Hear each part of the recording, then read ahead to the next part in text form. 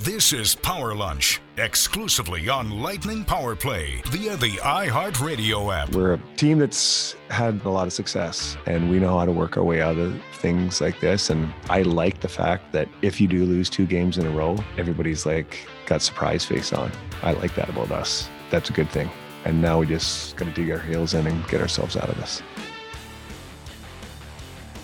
I'm reminded of what the great philosopher Allen Iverson once said about a decade ago.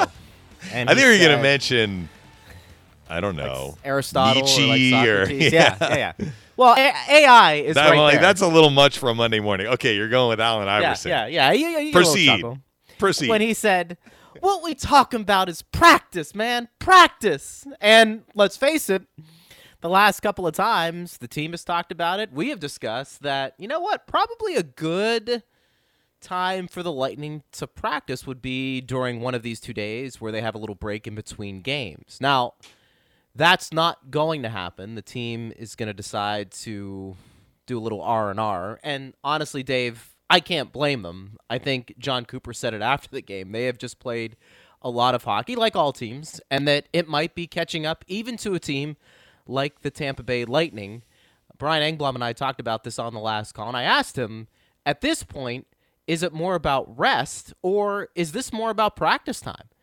And, Brian said, obviously, it's a little bit of both, but this is a team that does need to maybe start correcting some things X's and O's wise on the ice. I don't know if that's going to be a huge deal going into tomorrow night's game, the fact that they're off, but clearly I think John Cooper and his staff are trying to read the room a bit, and they must have said to themselves, yeah, we do need some practice time, but we do need a little bit more of a break if you ask me which one to choose. And I can't say I disagree with it, but it will be interesting to see how the Lightning respond to a couple of days off tomorrow night at home.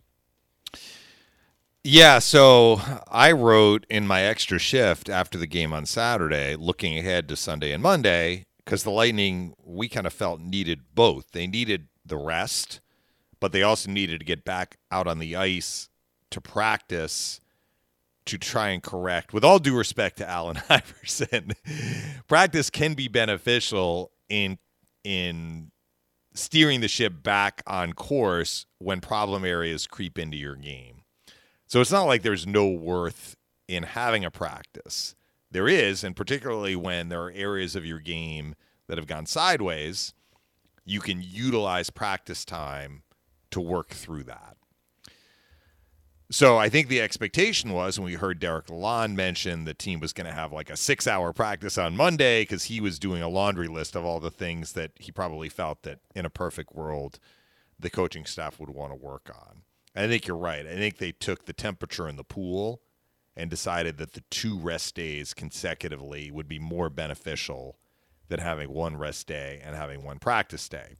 The other part of this, Greg, is not only have the Lightning had a busy schedule, they've been getting on an airplane a lot. Even in that week where they played, 4 home games, they had the 5th game as a road game in Dallas that was a back-to-back where they had to get on the airplane, fly to Dallas, play a game, and then spend the next day, which would have been an off day, which it was an off day. They weren't practicing, but that was a travel day. They flew back from Dallas on that Wednesday and then proceeded to play Thursday, Saturday, and Sunday at home. This week, there's no airplane. This week, they are home the full week. They have a busy week in terms of 4 and 6 again, Tuesday, Thursday, Saturday, Sunday. But they can utilize Wednesday and or Friday as a practice day, even though they will have played the night before. But that's standard over the course of a typical season. I think the fact that they are home all week may have factored into this decision also, where the coach has said, you know what, we can do the practice on Wednesday. Let's give them another day off, because recharging on that metric that you just kind of spelled out, recharging is more important than reinforcing, this is the right word, reinforcing on the ice our habits and trying to correct some of the holes that have crept into our game. And I think that's something that maybe we will discuss today on the show at Bolts Radio is where you can get in touch with us. Eric Erlinson from LightningInsider.com will be coming up later on in the program. We're asking you a couple of questions. What did you make of the last 2 games for the Lightning? Games in which, yes, I know they lost, but keep in mind, they didn't play particularly well overall, but they had opportunities to pick up points, and they saw both teams score late in the third to prevent the Lightning from doing just that. It's a bit of a tough break from that standpoint, and one that we will talk about why did that happen. And are you comfortable right now with the Lightning's defensemen? We're getting a lot of questions trickling in right now. We'll address those a little later on. Also, too, and this does have implications when we talk about the Tampa Bay Lightning and who they're going to face, who they may not face. But Aaron Ekblad, that is just a really... It looked gruesome. I always cringe when those videos are put out on Twitter. I talk about the cesspool of Twitter, Dave, and it does give you an opportunity to see things like that with his injury. He had to leave on a stretcher. It could be a pretty extensive injury, at least the way it was portrayed certainly was. That was midway through the second in Florida's 4-3 win Saturday against the Stars. So I don't know what that means for Florida. Certainly they're one of the teams that are jockeying for that first spot in the Central Division. This probably forces them to be active at the trade deadline because, let's face it, what Victor Hedman is to the Tampa Bay Lightning, Aaron Ekblad, Dave, is to the Florida Panthers. I don't know how active the Panthers can be, though. I think they have a little bit more room than the Lightning, but if they are going to create space by putting Ekblad on long-term injury, and we don't know if he's going on long-term injury, but that doesn't give you just the open road with either no stoplights or the stoplights that are there are permanently on green. You know, of course. It doesn't mean that you can just add whoever you want. We've seen that with the Lightning. The long-term injury allows you flexibility to field a team. It doesn't mean that you can go out and acquire, and he's probably not available anymore, but, you know, let's look at Matthias Ekholm, who's a lefty. Yes. As opposed to Ekblad, who's a righty. But that's a guy that had been rumored to maybe be available at the trade deadline. That doesn't mean that. So, again, without getting into the weeds on what the Panthers' cap situation is, who knows? Anton Strawman had just been put on waivers. I know. Which I think that they did that, speaking of cap implications. Although, again, this is where not understanding the intricacies of the cap as well. And maybe I'm going to maybe they can offer a capology course for people I who wouldn't want cover to the take league. that, Dave. First off, I would flunk it, but then I'd look at it and say, I'll pass on that one. Well, Sorry. I think it would be during the offseason. Yes. But here's the thing. So Strawman was put on waivers, and I saw, this is to create cap flexibility for the Panthers. Well, you're only giving yourself an extra $1 million, which maybe that's really important, but this is what we talked about. Strawman makes, $5.5 million. When he gets put through waivers, and if you put him on the taxi squad, your cap hit is still $4.5 million. Mm-hmm. That was put in place, and I may not be remembering the exact example correctly. I will probably confirm with Eric when he comes on. But remember, Wade Redden signed a huge free agent deal with the Rangers coming out of Ottawa. I think the Rangers would like to forget Wade Redden, but yes, they he did was playing try a lot and in forget. the AHL. They Yes. did try and forget, because they put him into the minors. Right. And I think that was the situation where they said, the league said, all right, you have a contract you don't like. You gave out that contract. You can't just bury a player in the minors and have the cap hit go to zero. The rule may have predated the Wade Redden situation, but that was the one I remember. And then I remember hearing about, well, all right, you can send Wade Redden to the minors, but you're only saving $1 million on that contract. The rest of the cap hit is still in effect, which does a couple of things.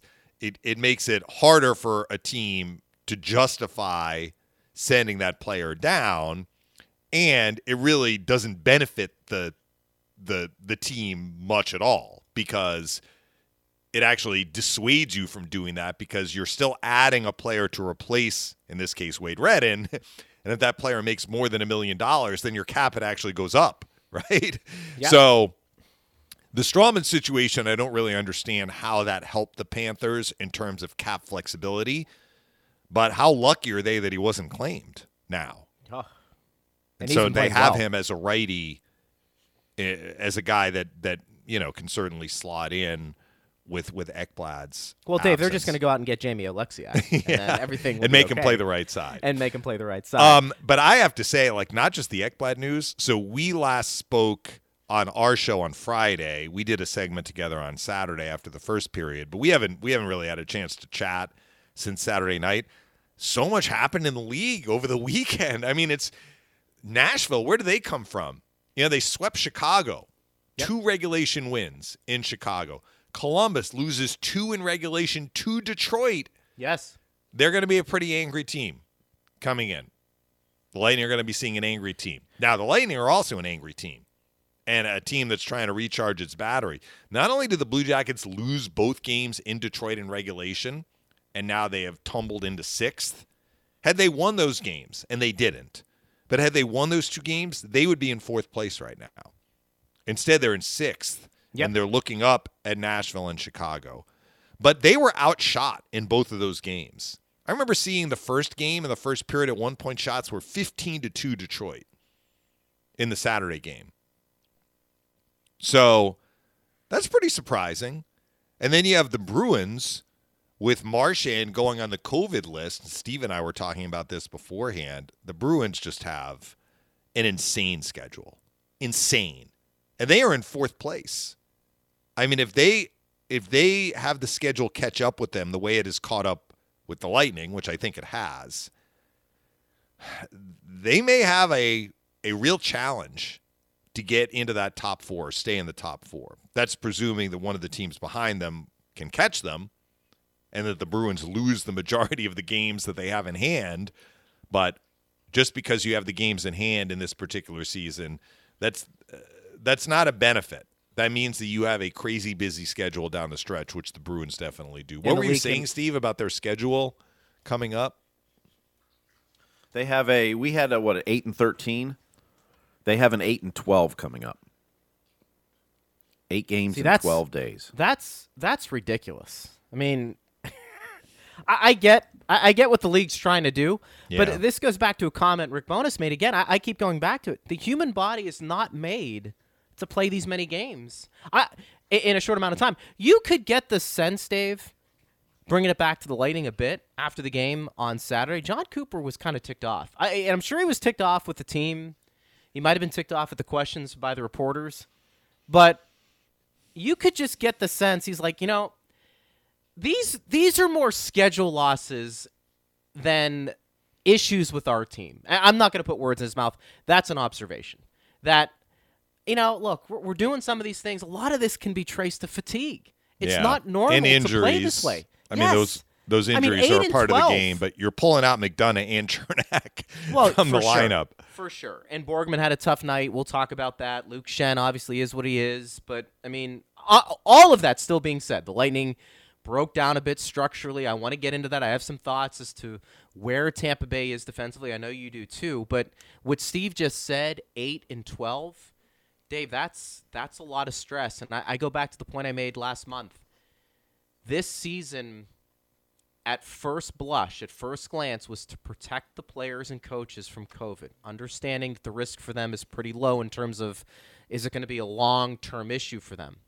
The real issue for me was would their body be able to handle the rigors of this schedule? Because I think there are serious implications to that, not only right now, but come playoff time, and then what does this look like next year as well? 3 different phases, but to me, that has always been the question. How does the body hold up in a short amount of time with all of these important, Dave, and stressful games? Because as we just talked about, that 4th place in the Lightning division, it is going back and forth. It's and tough. the Bruins are in 4th place. Yes. So, again, the Flyers have had their issues. They're right behind them. The Rangers have been up and down this year. They are behind them. They're probably the 2 teams that have the best shot of catching Boston. And the Bruins have games in hand on these teams. But there are no guarantees. I mean, you start playing 8-12. What if you lose 4 of those games? And that's which a real is certainly possibility. Conceivable. Yes. You're going to be squandering some of those games that you have in hand. And I tell you who's surprising, not to get on their tangent a little bit here, or their coattails, Pittsburgh. I mean, you heard me at the beginning of the year. I was not a fan of that team. You talk about injuries. I don't know how they're doing it. I mean, Sidney Crosby is going to start getting in the conversation now for MVP because teams know they basically have one line and that's it, although they're getting some contributions from some other guys, and their goaltending's been pretty good. But Sidney Crosby and Jake Gensel and Brian Rust have just said, all right, no Malkin, no Zucker, no problem. And they're beating the Islanders, and they're also getting some help with the schedule. They're playing Buffalo in New Jersey at a time when earlier in the year they weren't.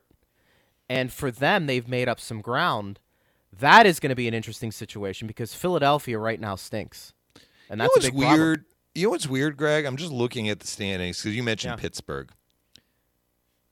Pittsburgh is 15-3-1 at home, and they're 7-8-1 on the road. Yeah. And I'm looking at certainly the top teams in every division, with the exception of the Blues, who are shockingly 4-8-4 at home. They're 12-5-2 on the road. That's incredible.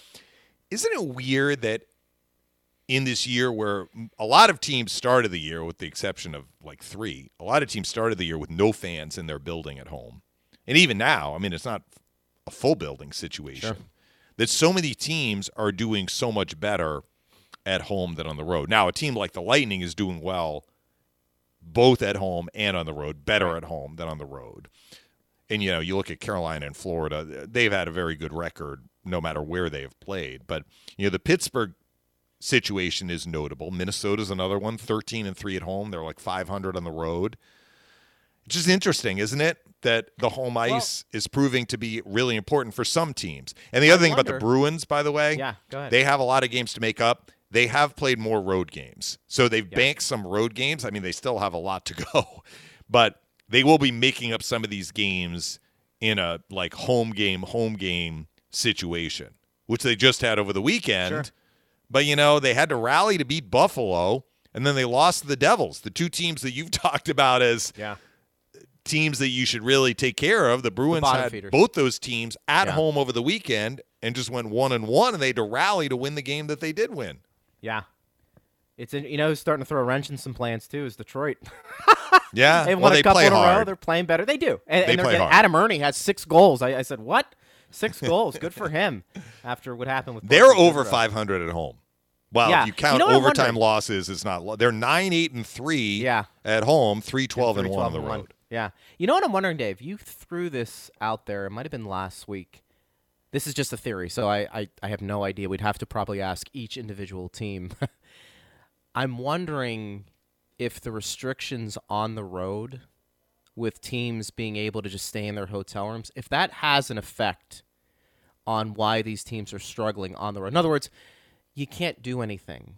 And guys like to go out. They like to be a little bit normal on the road. At home, I think you can do that a little bit more. On the road now, I don't want to say you're a prisoner, but Dave, you're a prisoner. You can't do much. I'm just curious. I'm wondering if for some teams, particularly if you go into a road game, you've lost a couple, you're kind of pent up, but I mean, you're just staying in your hotel room. I'm just curious if that has a mental effect more than it does a physical one for some of these teams. Time will tell. Who knows? But you're right. I think it is kind of odd, especially with no fans in the building early on. The teams, at least on the surface, have really played well at home compared to away games. But time will tell. Eric Erlandson coming up in a couple of minutes here. But I like kind of doing that recap around the league because you're right. There are Nashville has really done well too. Now, some of it is tied to the fact that they got Roman Josi back from injury. So we talk about when are McDonough and Chernak coming back. Let's see how the Lightning look when they get their full allotment of players in there. I have to check their box score. I'm not sure if Ellis is back. But when the Lightning saw them for those 2 home games the Lightning had against Nashville, they had a lot of players out injured, the Predators. Duchesne was out, Ellis was out, Josi was out. And they did beat the Lightning in that Monday afternoon game, but they look like they've finally, I will say, because they struggled at the start of the year when they had all of their players in. Finally, they have kind of found their rhythm, and those are 2 big wins in Chicago in regulation.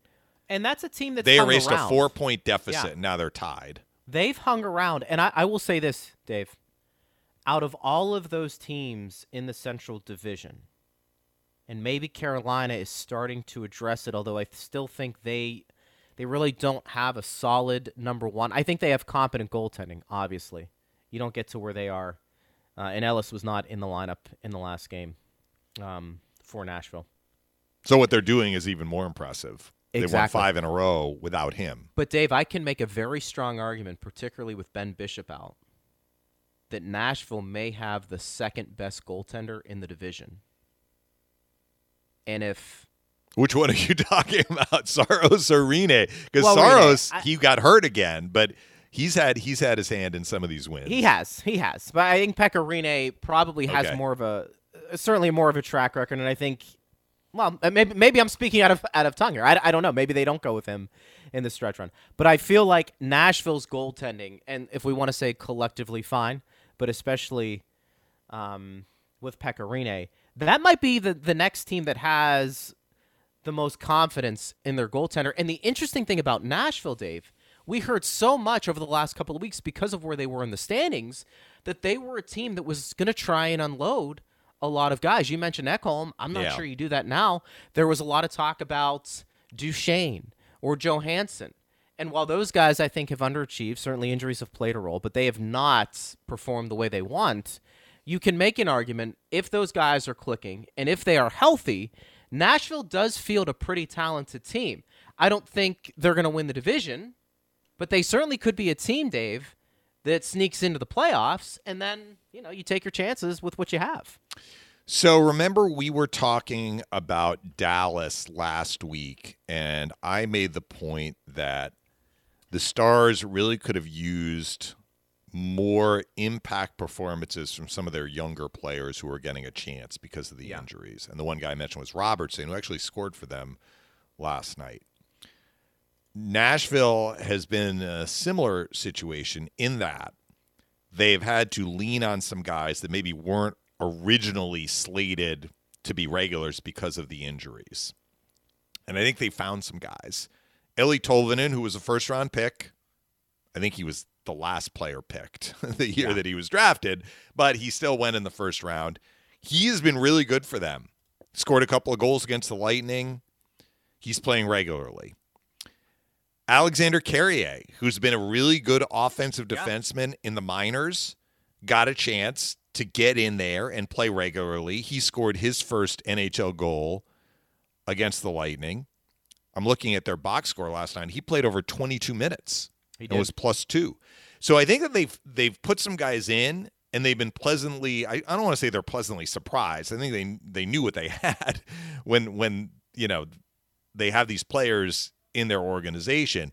But these guys have really given Nashville some solid performances. And now that they're starting to get healthy, because I see some of the guys that were out when they faced the Lightning the last time are now back. Like Kunnin is back.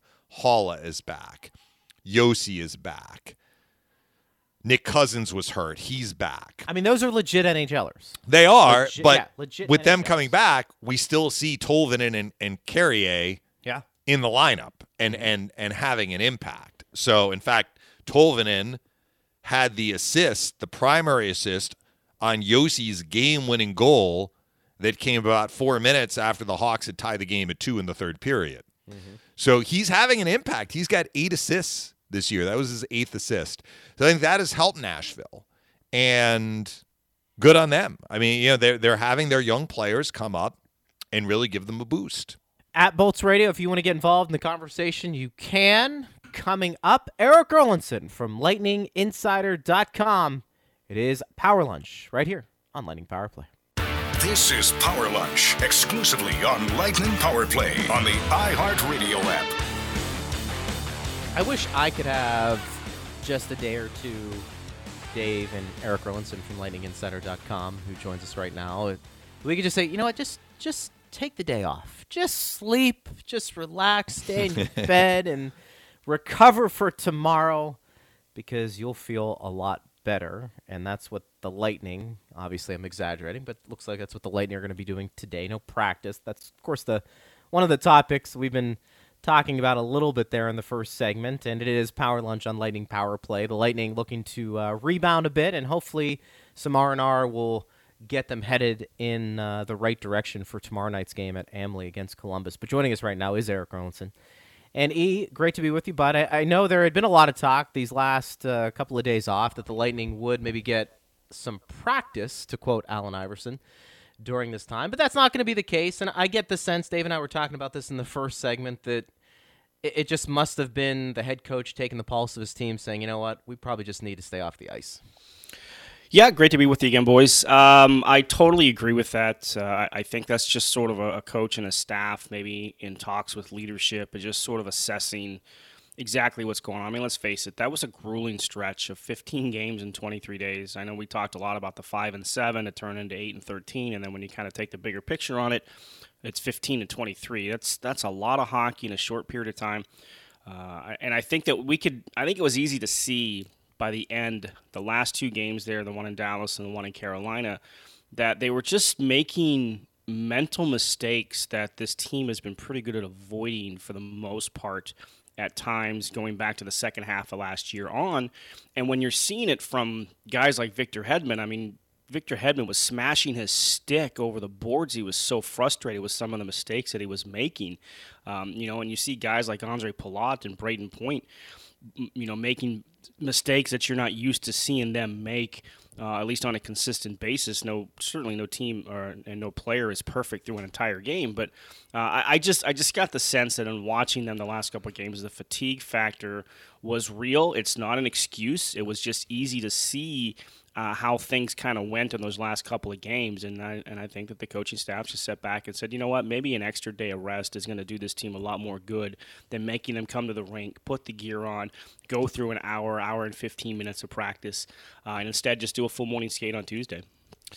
You actually did a deep dive on this stretch of the past 15 games in your article that's up today on lightninginsider.com. What did you learn when you did, beyond the things that you talked about from the eye test, but what did you learn, or did you learn anything that was surprising when you did a deep dive into the numbers? Well, the first thing that surprised me is that the Lightning didn't play the most games from those dates from March 2nd until, the Saturday game there. So that kind of surprised me a little bit. I know everybody's playing a condensed schedule. I think Tampa's was a little more difficult. 10 of those 15 games were on the road. We know how difficult it can be on the road in these COVID times for the players. They can't get away from anything. They're subjected to staying in their rooms. But as far as the numbers went, I think that the shot attempts were a lot closer than I would have thought. I know the gap probably closed a little bit in the two games against Dallas and Carolina, where they gave up 40 shots on goal. The only two times they've done that this year. But the one number that jumped out to me was the number of high danger chances that the team has allowed. We know Tampa Bay can create offense. They have players that can do it. They do it on a consistent basis. And one of the things that the team has talked about is cutting down on those high danger chances allowed. And they gave up too many of them. I think the number off the top of my head was 126.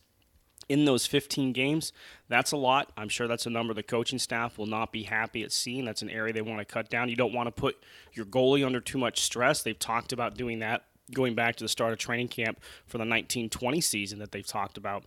And I think that was one number that kind of jumped out to me as maybe a little, I don't want to say alarming, but a little higher than probably they would like to see. And as good as Andrei Vasilevskiy is, you don't want to do that to him on a consistent basis. So that's the one thing that I think that I learned big time, kind of, jumping into those numbers.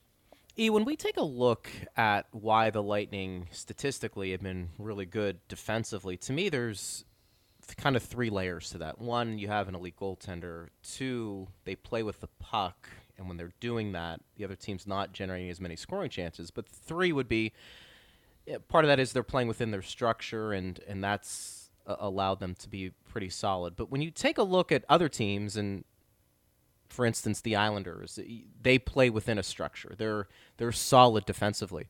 But you can see how the Lightning at times get out of that, because so much of their good defensive play stems from having the puck and making good decisions offensively. When that breaks down, the team's decent defensively, but they do have to rely on Vasilevskiy a lot of times.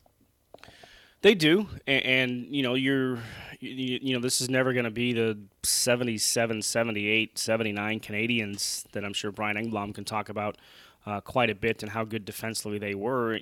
I mean, this team's best defense is a good offense, and it is puck possession. And the thing is, you're not going to have it as much as you want it during a game. It's not like football where you can dominate, or soccer where you can dominate, 65, 70%.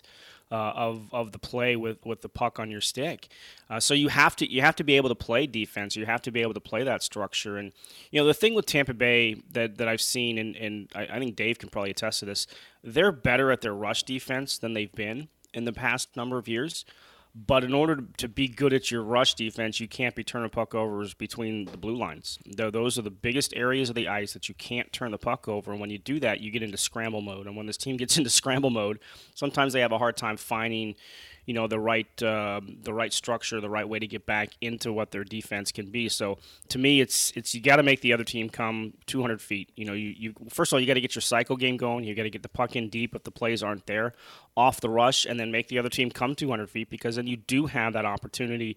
If it when the other team comes your way, they're coming 200 feet, not 100 feet or 115 feet, right? Like you're making sure that you're aware of what's coming in front of you rather than scrambling to try and get back in position.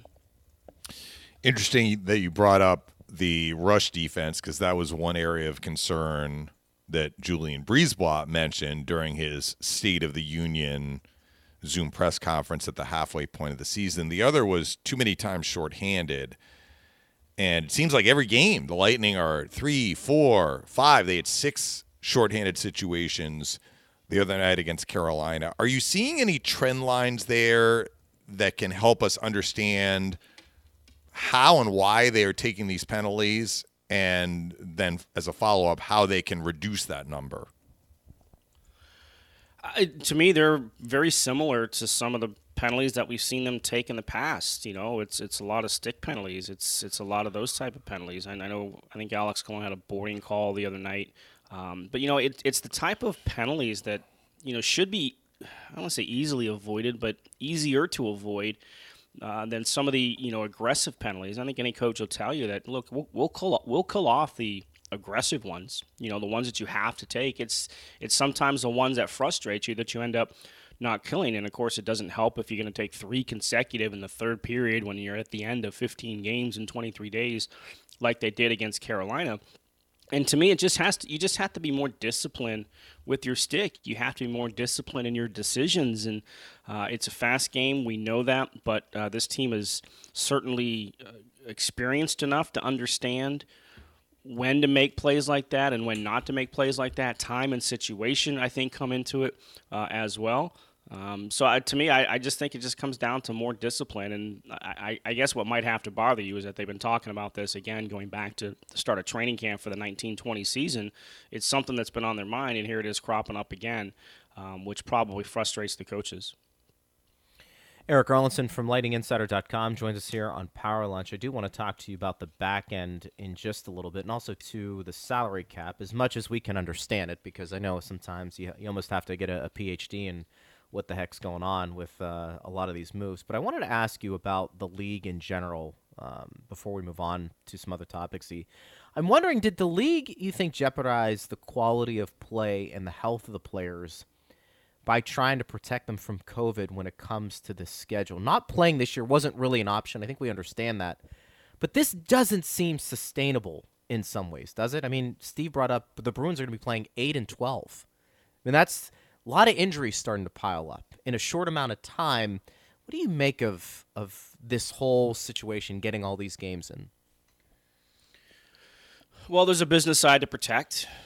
The business interests, especially with your TV partners, and after the huge financial hit that the league took and teams took with what happened last year. I know the playoffs helped made up for some of that, but certainly not anywhere near all of it. So I think that's something you have to consider. These are world-class athletes. They are certainly well prepared for these. It is a lot of hockey, and every team is going through it. I don't wonder at this point with some of the reschedules, especially with Montreal, and what they had to do with the teams up in the Canadian division, now playing a regular season game all the way into May 11th when that was supposed to be the start of the playoffs. If they don't push that back maybe a couple of days, because the quality of the product, I think you do have to be a little bit weary of. But all of this is being done to try and get the league back on its regular track, and that is to start a season in October next year. Maybe they shorten training camp by a week or so when you get there in September. But it's all about trying to get things back on track to maintain the consistency that the league has had for so many years. Now, what's that going to mean for whatever two teams end up making the Stanley Cup final this year?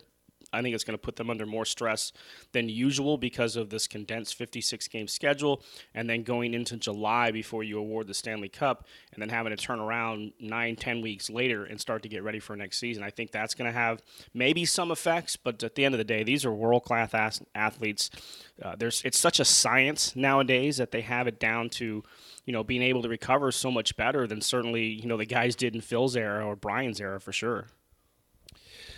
Well, here's a question related to that, Eric, and we're going to tap into your salary cap knowledge and expertise. You're our resident expert because we have nobody else to talk to who'll come on the show. That just means we didn't have anybody else. See, come on. Yes, you've clarified a lot of things already for me, and I've given you full credit when you have done that. So Greg has brought up the fact that as the Lightning head down the stretch, and they are now going to be going into regular busy, not crazy busy, unlike the Bruins.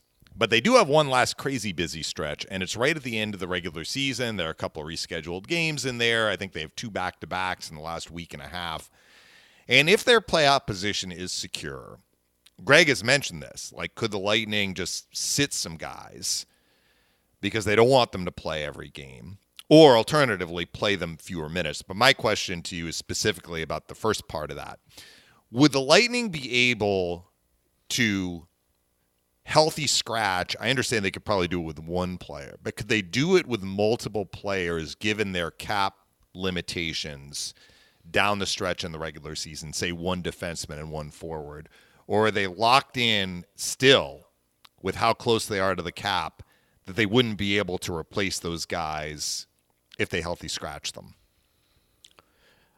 I guess a lot's going to depend on what, if anything, they're able to accomplish ahead of the trade deadline coming up here in a couple of weeks.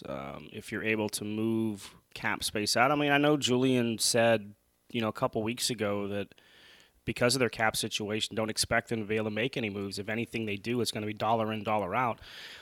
With the way the salary cap is, you still have to be compliant up until the end of the regular season. And, just as we saw the other night in Dallas where they were forced to have to play or dress a player short, to be able to get the emergency exemption that we've talked about, where the player that you call up doesn't count against the cap because you're demonstrating that you do not have enough healthy bodies to be able to field a full team.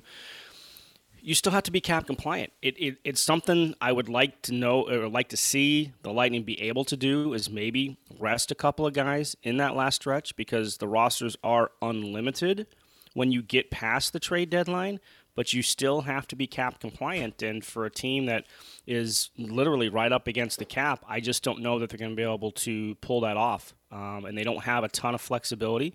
The trade of Alex Volkov, I think, sort of helps alleviate that a little bit, because now if you're going to call Ross Colton a regular fourth-line center, you do have the ability to move him between the NHL roster and the taxi squad.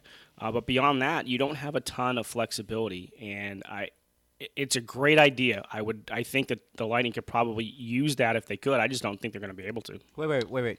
What did you just say? It was a great. All right. Hey, look, you said I said it. Good idea. No. We have it on tape. We have it on tape. You said great idea, and I don't blame you.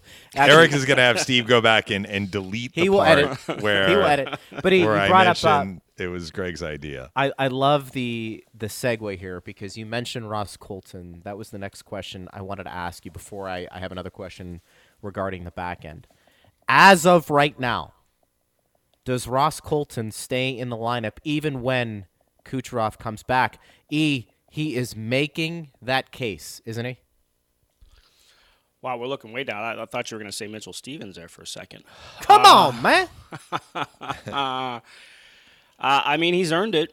There's no doubt about it. He's a natural center. I think that's the one thing that if you're going to start looking at positions, does a winger come out for a winger coming in Kucherov? I think that's the one advantage that Ross Colton has. And I just think with the energy that he's brought, with the chemistry, and look, he's played with Matthew Joseph quite a bit going back to last year in Syracuse, but those three just seem to work together so well right now. So if things are status quo, I don't know how you take out both Colton, or if you take out one or the other. They've all worked so well together. So it is going to be a very interesting dilemma. But if I was to sit here and say right now, I think Ross Colton deserves to be in this lineup. But we're still 6-7 weeks away from the end of the regular season. And that's why a lot can happen. But you mentioned Mitchell Stevens, and Dave, I'll let you jump in. The reality is, if we're going off of production this year, and I know he only played a couple of games before the injury, Ross Colton has done more than any young player given a chance that we have seen, and that includes Mitchell Stevens and what he did last year. I think they have some very interesting decisions to make, not only with Stevens and anybody else that may be jockeying for a spot in that fourth line, but you can read between the lines, and I'll let people run with their imagination. If I have Ross Colton in the lineup come playoffs when Kucherov comes back, that means somebody is sitting who is a regular, and I'm okay with that. I'm not going to argue that. Yep. Go ahead, Dave. Well, and I always counter Greg's hypothesis with the notion that we don't know who may be not healthy. Of course. By the time Kucherov returns. Somebody might be healthy now. We don't know what that situation is going to look like. These things do tend to work themselves out. I mean, I will say that. There's a lot of energy expended about what's going to happen a month from now, and then when that month actually arrives, that date arrives, the answers have been provided for you. But I want to circle back, tie in the Colton question with, again, this resting a player here, a player there question. So the Lightning have what? 22 games left in the regular season. Do I have that right? I'm going to check the standings. I think it's 21. But 22. They're at 34. So they have 22 games left. At some point, Mitchell Stevens is coming back. If they want to keep Colton on the NHL roster and can do that with Stevens also on the NHL roster, if we basically replace Volkov with Colton and their lineup looks like it did at the start of the regular season, could they, as a way of answering Greg's question, as we get closer to the end of the regular season, maybe there's a game where Alex Killorn gets the night off. And then the next game, maybe Barclay Goodrow gets the night off. And maybe the next game, Andre Palat gets the night off. Understanding that you are resting them not due to performance, but giving them an opportunity to just have the night off. You're gearing up for the playoffs. Their playoff position is not in jeopardy. Finishing first is not a be-all, end-all. You may be sacrificing some points in the standings if you do that. But could you see that scenario as a way of working these different players in without having to make a concrete decision about what is your lineup going to look like for game one of the playoffs when you still got 12 games left in the regular season? Yeah, for sure. Conceivably, you could absolutely do that, and you could do that and be cap compliant. Correct. Yeah, right. Because we've already seen it twice this year with Andrei Vasilevsky, right, where he was scratched. He was a healthy scratch. He didn't even dress at all. Where Christopher Gibson and Spencer Martin, depending on who was up at the time, dress as the backup. So they have the ability to do that with the roster currently as is, even with Mitchell Stevens active. They would be in the same situation they were before, to where you have a guy like Stevens who's not waiver exempt, which means in order to send him even to the taxi squad, he does have to go through a waiver process. It was the same situation with Volkov. So in that term, you're not really adding anything to the salary cap per se. Ross Colton's salary is, I think, $725,000. So it's not a ton. And, of course, that's also going to depend to see, again, going back to the trade deadline situation, to see if they do anything to alleviate that or kind of give some wiggle room whatsoever. But that's a big reason why we've seen, a guy like Luke Shen a couple of times placed on waivers this year, so that they have that flexibility to move him back and forth between the active roster and the taxi squad when he's not playing, just to save every penny that they can, every nickel, dime, dollar that they can against a salary cap, because you want to have as much flexibility, not only for potential trade scenarios, but for the scenario you just brought up, because every penny you save today means a little bit more you have down the road. I think that's the most interesting question you get from a lot of people. What is Tampa Bay going to do, E and Dave, if anything, at the trade deadline? Understanding they're limited, a lot of teams are. I think we also have to keep in mind, too, some of the deficiencies that we've seen over the last couple of days. I mean, Eric Chernak and Ryan McDonough have not been in the lineup. Eric Chernak, has been playing at a very high level. I think you can make the argument since last year, but particularly this year. And I think it's noticeable when he's not there. They don't have the same amount of depth behind a Luke Shen or a Borgman. I got to be honest with you. I know Borgman had a rough game. I still want to see him. I mean, he's young enough. He's 25 years old. I mean, assuming, you have guys who are still out, I mean, I'd keep running him out there to see what you have. The more games he plays, I mean, I just think it's smart, the better he's going to look. I think what would be interesting is to have an idea of what defensemen are available as a rental. Because I don't – do you have a feel, E? Is this going to be something, understanding the cap's an issue, that it's basically going to get – the Lightning are going to try and get a guy who's more of a depth piece that doesn't cost a ton? Or do you think this could be one of those scenarios where Julian Brisebois says, you know what, to get a defenseman that we like beyond this year, we've got some assets we could give up to have a guy contractually for the next 3 or 4. I'm not talking about a big-name guy, but maybe somebody who's young enough that has some experience, that the prospects are the greatest asset Tampa Bay has, not their cap space. But could you entice somebody to give you a bit better of a player coming back if you're willing to maybe part ways with some guys we've seen who are younger come up and down the Lightning this year? Do you get a feel for maybe what you would do? It's tough to get a sense of what Julian's going to do, but what you would do. I mean, I think they need depth on the back end. I think, if anything, these last 2 games have shown that. And that's not to say that, they're in dire need of it, but I think when you rely on 4 or 5 guys like they have, you can get away with it. You can, and get away with it is a bad term, but that's what you do. That's what your strength is. So you're going to use that. But when 1 or 2 of those players aren't available to you, it's a massive drop off. And I think that was evident in the last couple of games. So what happens if you get into a playoff situation and you have that? All of a sudden, that could change the entire dynamics of a series. So I would try and add some depth in some way.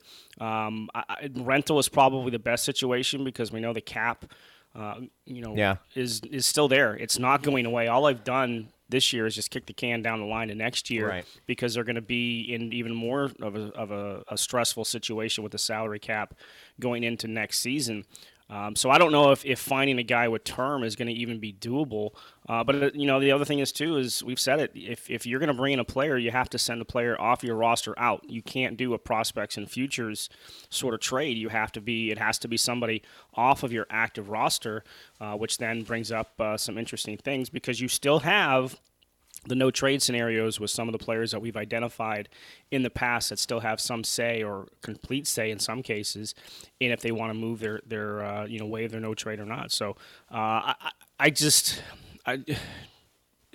tempered is probably the best way to approach the trade deadline and trying to assess the situation. Just temper any expectations because the Lightning are not the only team that have cap issues. Other teams are up against it as well. And, there are certain teams that do have some cap space to utilize, and they'll be happy to take on your contract, but it's going to cost you a lot. You're saying the Lightning will trade their bad players for the other team's best players, and the other team's not going to go for that? Come on, you know how that goes. Not even in EA Sports. Greg doesn't want to temper his expectations. He wants his expectations to remain high. Come it on. takes away So we have conversation yes. topics. Well, that's exactly right. We have a show to fill Monday through Friday. You know this. Last one for me, Eric. So a very strong weekend for Nashville. They swept 2 in regulation in Chicago. That's now a tie between the Predators and Blackhawks for 4th place, which is the final playoff spot. You also got Columbus there. Dallas, with the games in hand, is still within striking distance. Do you see this still as a 4-team race for that final spot, or do you see the number as smaller than that for the final spot? Boy, after watching Columbus and Detroit over the weekend, I don't know what they have left. I mean, you lose back-to-back games to the Red Wings. The way they did, they had no fight in their game, and that's just so unusual of John Tortorella's team. So I don't know if they're going to be able to dig down and find that. Patrick Laine has not come in and given them. Yeah, he has not given them the boost that they thought he was going to be for a team that struggled to score goals. It was a quick start for him, but it's been a struggle here the last couple of weeks for him for sure.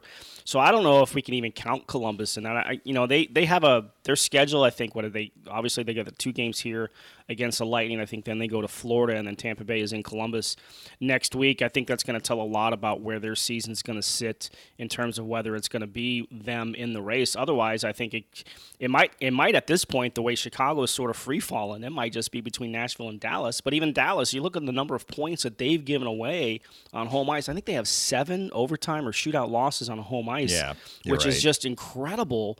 The number of points that they've let slip away on home ice. And of course, we know that the schedule that they have is as taxing as any team in the league down the stretch because of all the games they had to have rescheduled. It might just be Nashville the way things are going. But that's the thing with the division format is that everybody plays everybody. So even if it feels like you're starting to slip, a good week against the right opponents can turn things around quickly. You know, it's interesting. Pierre LeBrun had an article today in The Athletic. Maybe it wasn't today. Maybe it was. Yeah, it was today. And the title is NHL Goalie Carousel Could Be Set in Motion Ahead of the Trade Deadline. Dave, we've kind of talked about this before. We too. I'm amazed at how unstable the goaltender position is with contending teams. And you can throw Columbus in there, I guess. I mean, look, they're close to a playoff spot, but I mean, he's basically throwing out that they could trade one of their 2 goaltenders right now. And I think a lot of teams are in that boat where maybe they have a couple of guys who can play, but maybe there's no legit number 1. And I'll be interested to see, because I think Dave and I were talking about this before you came on, that maybe when healthy, Nashville gets in because do they have the best goaltending behind Tampa Bay? Maybe. I mean, it stands out because I'm surprised at how big of an issue this is for a lot of teams who are contending. Yeah, it is interesting. Look at Carolina. Yeah, exactly. I mean, Don Waddell even came out and said that maybe they could use one of their goalies as a trade chip, depending on when Mrazek comes back. And I know he must be close, but he's not quite there yet. But even Mrazek, right. Mrazek, huh? Or James Reimer or Alex Nedeljkovic. I mean, any of those are not going to strike fear in any team going into the postseason. The team will, but the goalie might not. Yes. In terms of the way that they play, and Kevin Lankinen, it looks like he's kind of solidified himself for Chicago. Right. But again, he's not going to intimidate you and think that you're already a goal behind before you even get into the game. And Nashville with Rinne and Saros. I mean, Saros has kind of taken over that number 1, but then you look at what Pekka Rinne did to help get the team back on track and into this position. He was a big part of it. We saw that here at Amalie a couple of weeks ago. It is interesting. Injured. Yeah, and Hudobin's played okay, and Ottinger's played okay. What will the return of Ben Bishop mean to the Dallas Stars, assuming he comes back here in the next couple of weeks? I think he's on track to return, I think, in the next 1 or 2 weeks for the Stars. Yeah, it's interesting. I know we've had the conversation before that you look at the goaltending up and down, especially in the Central Division. There's only one team that you can point to and say, yeah, I feel really confident about their goaltender, and it's the one that we're talking about right here. Before we let you go, Ekblad, just awful injury Florida, again, one of those teams that makes you feel uncomfortable playing because of the way they play. Carter Verhaeghe is on fire. My goodness, he is playing lights out. Barkov, we know, is injured, but assuming he gets back and Patrick Hornqvist starts remembering what day it is after he got his bell rung last week. I mean, that's a huge blow. I don't have to understate that, but what does that do for Florida? That changes the dynamic of their back end. Woo. It'd be like it. That's it's almost Victor like Hedman. losing Victor Hedman. That's Yeah, Victor Hedman. It's almost like it. I think Victor Hedman's on a different level than Yes, Ekblad. for sure. But the way that Ekblad has played for Florida this year and the number of minutes that he eats up and the offensive numbers that he's been putting It's a up, hell of a player. you don't replace it. You don't replace a player like that. Now, the one thing that they do have is we saw it the other day. They actually put Anton Strawman on waivers. He cleared. He was on their taxi squad. So they have a guy like that they can rely on, and we know how steady Anton Strawman can be. So at least they do have that in terms of being able to bring in a guy on the right-hand side like that. But that's a big blow to a team that was looking to make some noise this year, have had a great season to this point so far. We're able to pull out that game last night in Dallas despite the Ekblad injury. But that's a huge loss, and depending on when and if Hornqvist comes back, and we don't know how banged up, if whatever is bothering Barkov is going to be something that nags, is a nagging injury down the stretch into the postseason. I mean, injuries is, you talked about with your first question, Dave, are going to play a part once we get to, the first week of May. Who's the healthiest might have the best chance to at least get off to a good start in the playoffs. And if you can get out of a first-round playoff situation in 4 or 5 games, how beneficial is that going to be to the team that wins that series? We were just talking about that last week. Yeah, with the rest and recovery and the difficulty of doing that during the regular season. You're really not going to get a chance to in earnest until the offseason. But you could give yourself a huge leg up if you can take care of business, particularly in the early rounds in 4 or 5 games, which is much easier said than done. I guess my last thought on the Panthers is, and this is a truism that we have been speaking about as long as we've been talking about regular season play and how you get into the playoffs, you got to bank points. So the Panthers now have hit some really tough sledding with injuries, but they've done what they've needed to do through 35 games to put themselves in a position to withstand a potential slump because they have an 11-point lead on the next closest team behind them. Yep, yeah, it's definitely something that's going to help them out for sure. It's hard to see, again, with a divisional play going into a slide that's going to knock you out of playoff contention. So that is one benefit Florida has for them. And look, they still have a good team. They do. The question is going to be, again, going back to goaltending, what kind of consistency are you going to get out of Bobrovsky? Chris Driedger's come in and played well. Can he continue to do that for them? But they do have a good enough team that I think that they'll be able to hold on to their spot. And I don't know if they're going to be able to push for number 1 in the division, but certainly they'll hold on to a 2 or 3 spot. Can they go out and get John Van Beesbrook?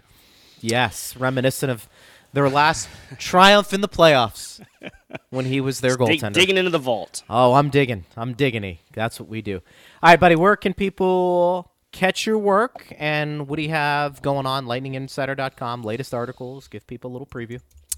Yeah, well, again, as Dave referenced, the sort of deep dive into the 15-game stretch, getting deep into the numbers as well as the eye test part of it as well. So that's currently up on lightninginsider.com.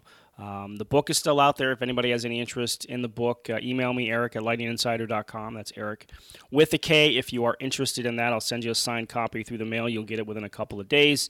And then, lightninginsider.com is the website. There's 2 packages to sign up for. There's a yearly package. There's a monthly package. And again, daily coverage of the team, and no more experienced local media member covering the team than yours truly right here. All right, buddy. We appreciate it. We'll talk Thanks, to you Eric. soon. Thanks, guys. Appreciate the time.